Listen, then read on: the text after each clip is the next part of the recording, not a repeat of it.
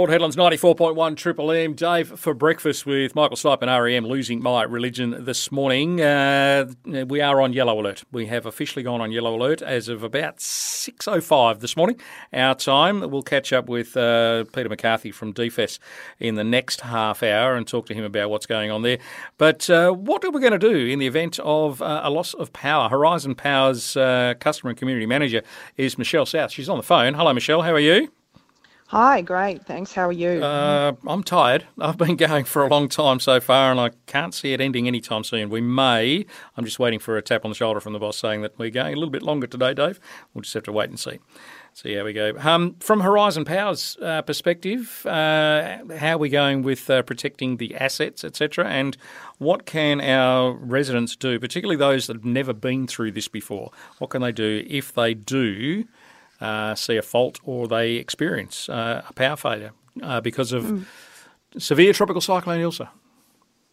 Yeah, look, we're monitoring this system very closely, as you can imagine, and we've got local response teams both here in the Pilbara and in the Kimberley on standby, ready to go. So we're quite well prepared to respond to any power outages caused by the network, and we're quite fortunate that we've got local teams who have experience working in these types of conditions as well. I think the important thing for our customers to remember is, there's always potential for damage to the network during a cyclone. And if you do see a fall in the power line or damaged underground power equipment, please remember to keep well clear and just stay at least 10 metres away. I was going to ask you, is it still a 10-metre rule, yeah? That's right, yeah. The further the better, but 10 metres at a minimum is what we ask. And the other thing that we ask people to do is call our faults line, and that number's 13 23 51. All right, 13 23 51. Probably should get that into the speed dial.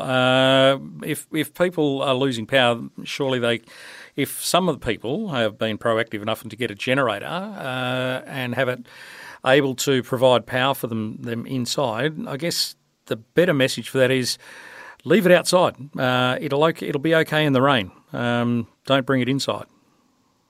Yeah, absolutely. Yeah. I mean, if there are any power outages, we're going to be doing everything we can to restore power as soon as possible. But the key thing is, when it's safe to do so, obviously safety of our crews and the community is our number one priority. Absolutely. Michelle, thanks for joining us today. I'm hoping you and your crews don't have to work too extensively throughout TC Ilsa. Thanks for your time this morning. Thanks very much.